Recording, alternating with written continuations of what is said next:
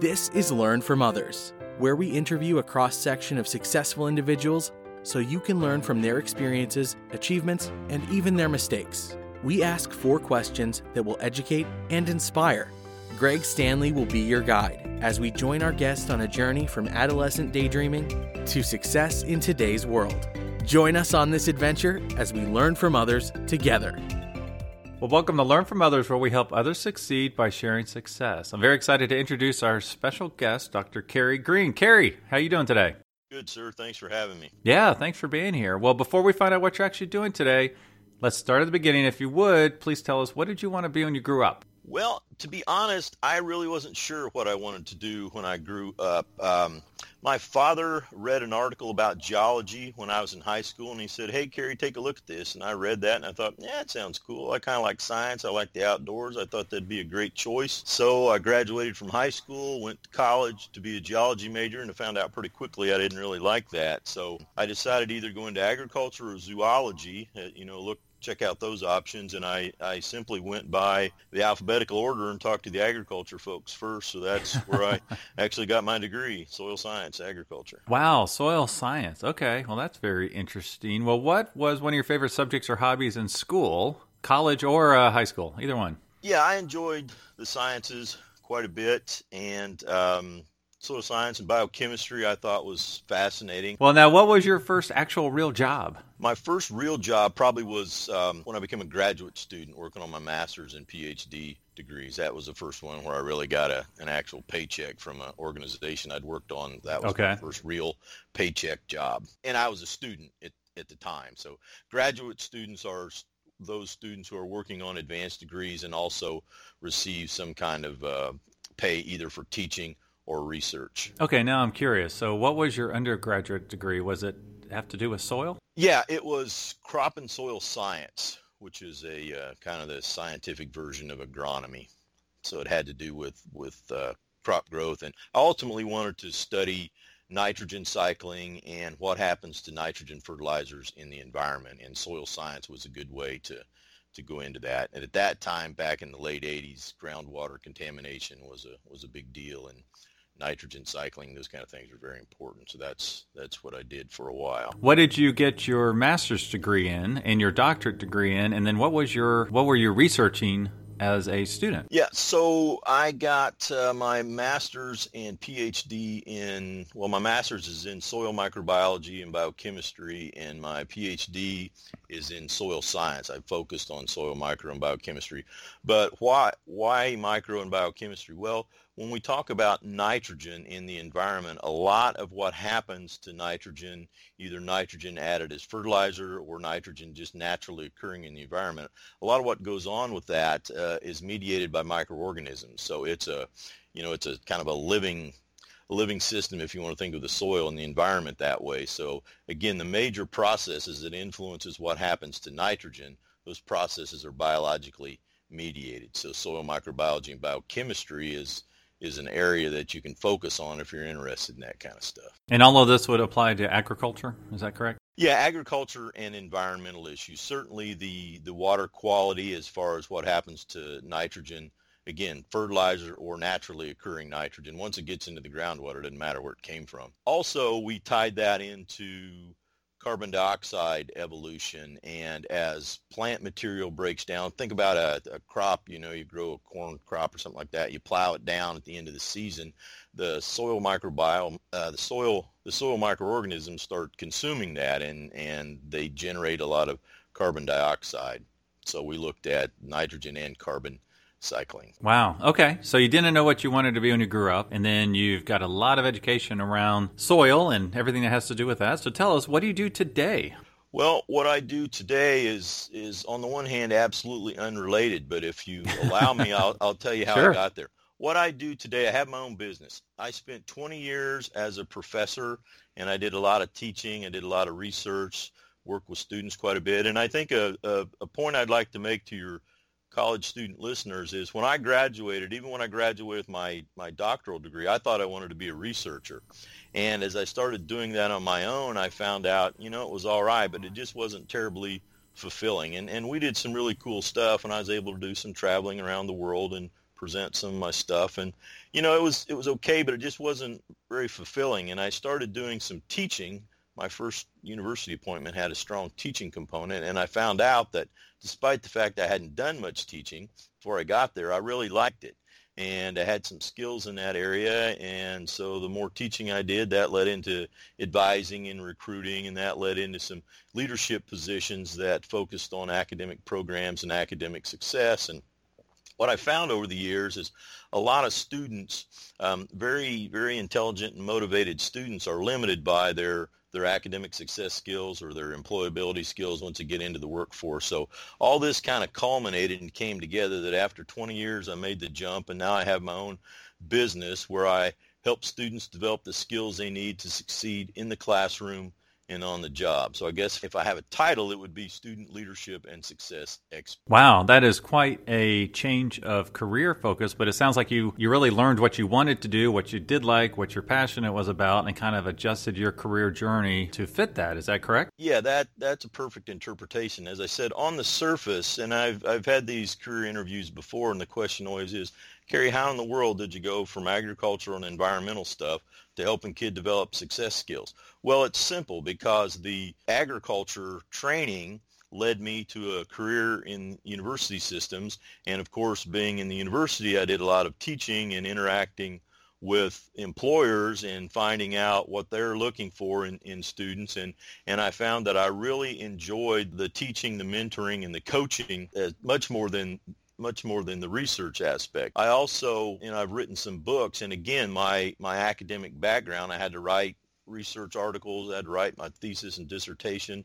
So all that really led into where I'm at today. So as I say, on the surface, it looks like it's unrelated, but on the other hand, it was an absolutely perfect way to get me where I'm at now. But having said that, when I started my university career, I didn't necessarily plan on having my own business, but as I evolved and my thinking evolved and it became clear what my real passions and focus areas would be, then it seemed like a great thing to do, to kind of branch out on my own and do what I love. Now, if you would expand on that a little bit, saying you want to do that and actually doing that are two totally different things. That's a big jump. So how did you make that transition? And then if you would go into a little bit about your business today and the offerings for students. After 20 years, I just decided that's what I wanted to do. So I've written some books on academic success. The title of my latest book is Success Skills for High School, College, and Career. So I try to integrate academic success skills, soft skills, and leadership skills, and kind of put all those together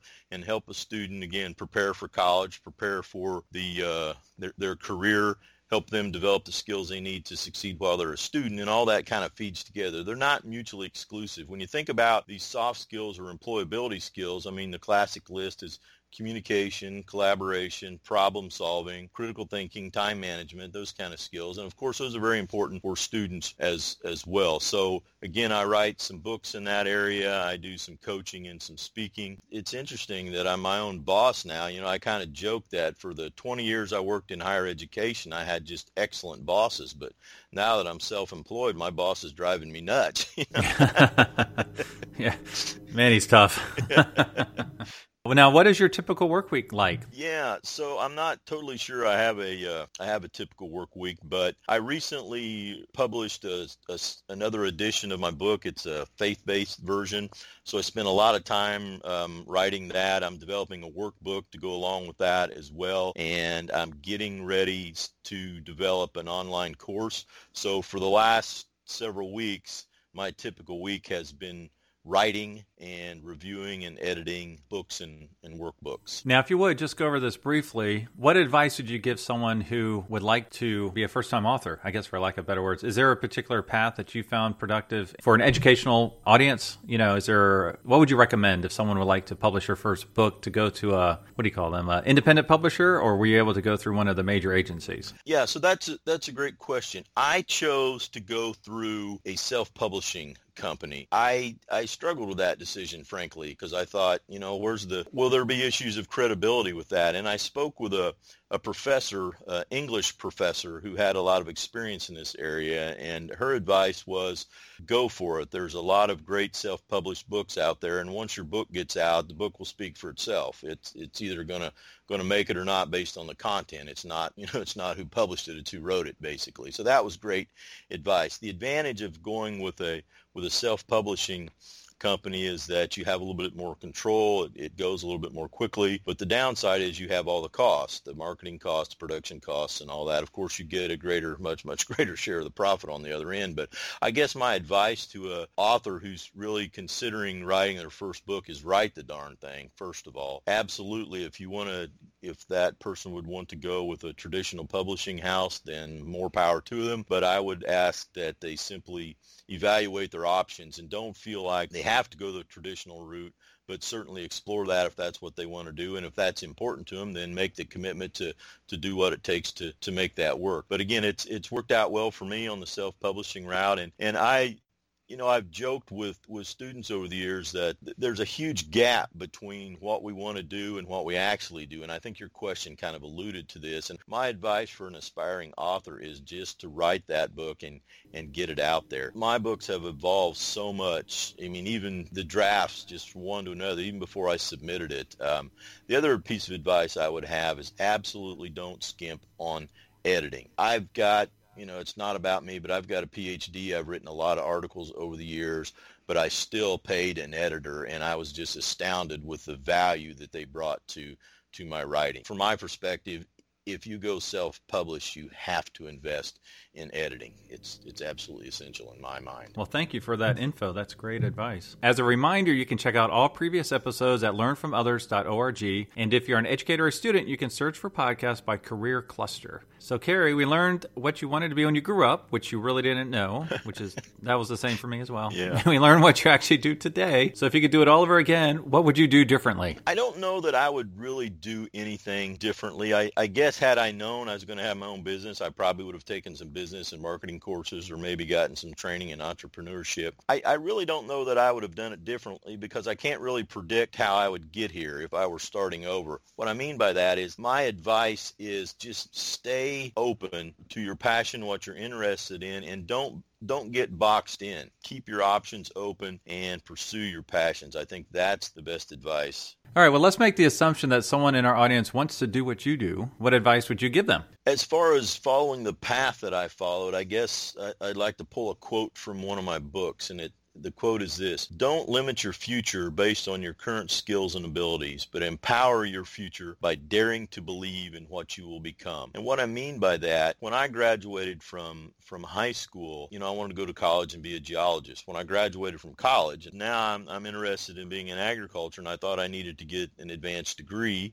And I did, but I didn't plan on really getting a PhD. But the person I worked with from a master's said, hey, you really need to do this. So I did. Then I thought I'd be a researcher. Then I decided, no, I wanted to be a teacher.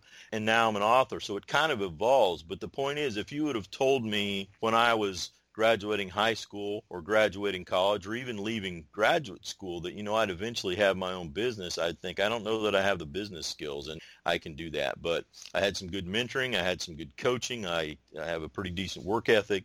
So I just stuck with it. So my advice is just keep your options open. Be willing to evolve and change. Sometimes we get so focused on a career path, we're afraid to deviate from it. And I think, you don't want to just every time you hit an obstacle, change your major or change your job. But on the other hand, if you're working really hard and really smart and you're struggling, you're not having the success you would like to have, you feel like it just isn't what you thought it would be, then it's okay to change career paths or degrees. But I'd highly encourage the student who's thinking about that is to get a mentor, or if they're a student, certainly their academic advisor or a teacher could help give them some insight.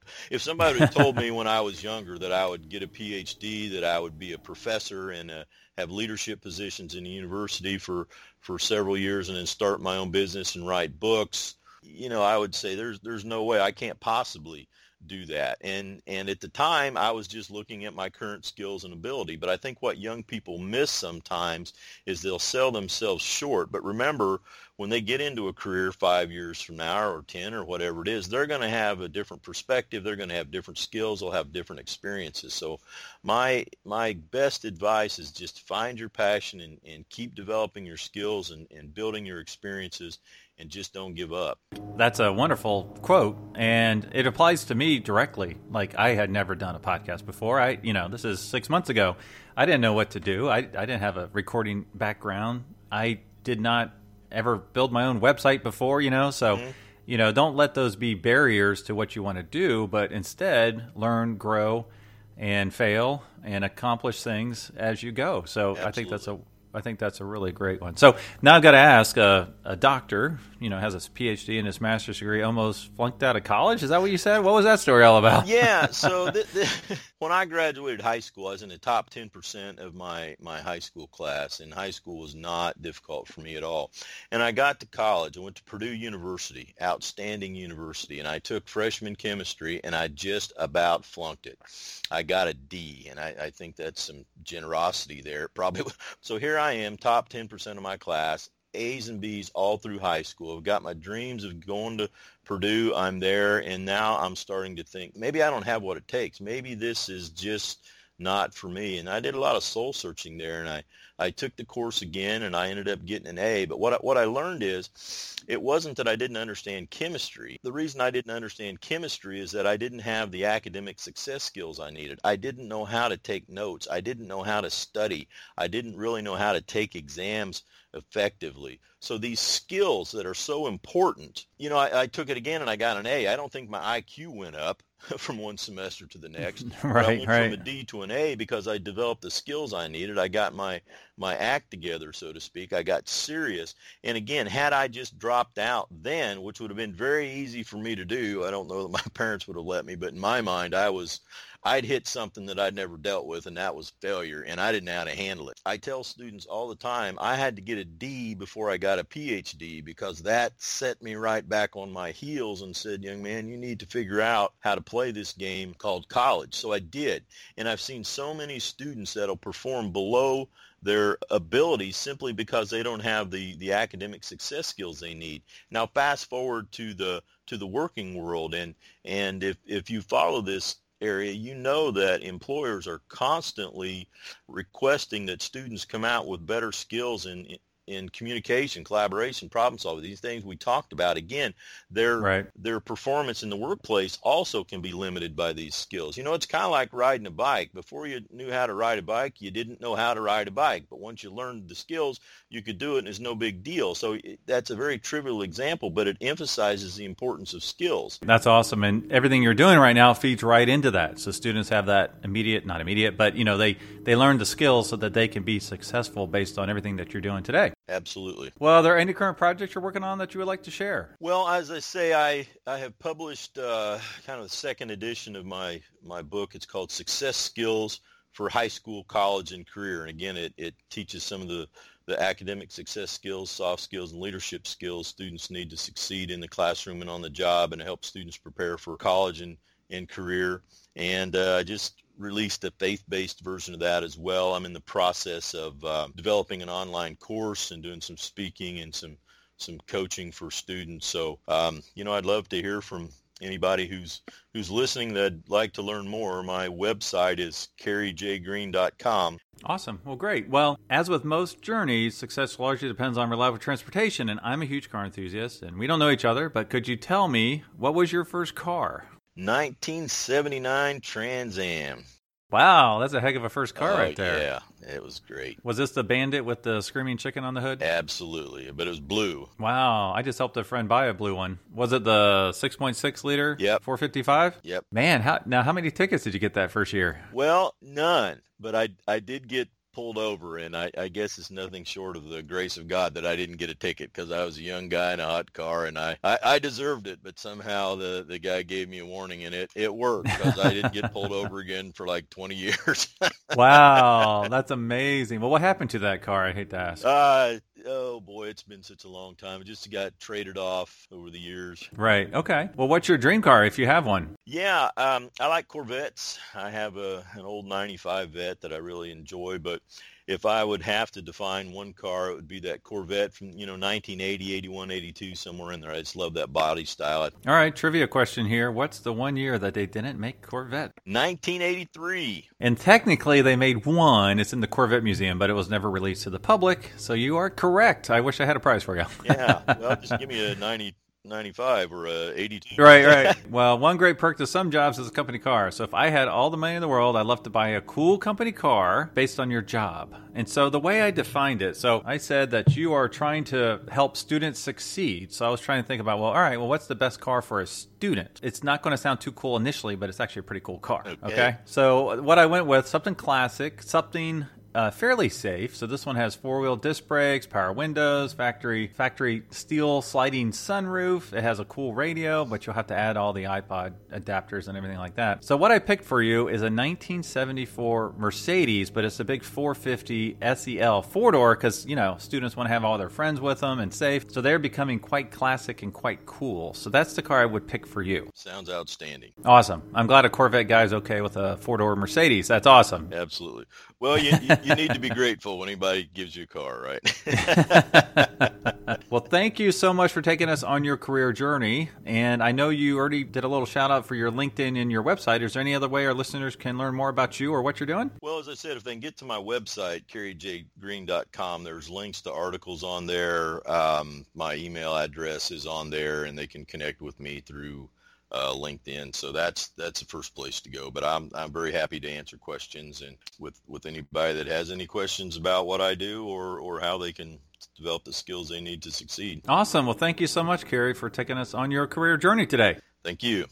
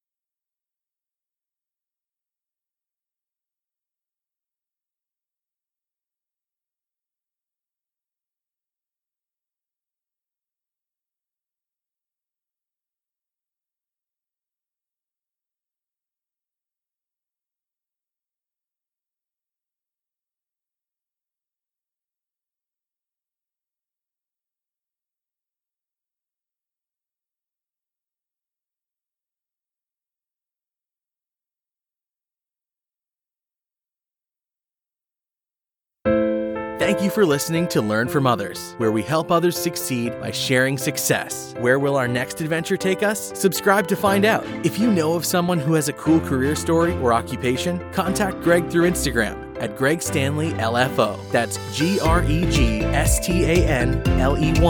LFO. And we will see you soon as we learn from others together.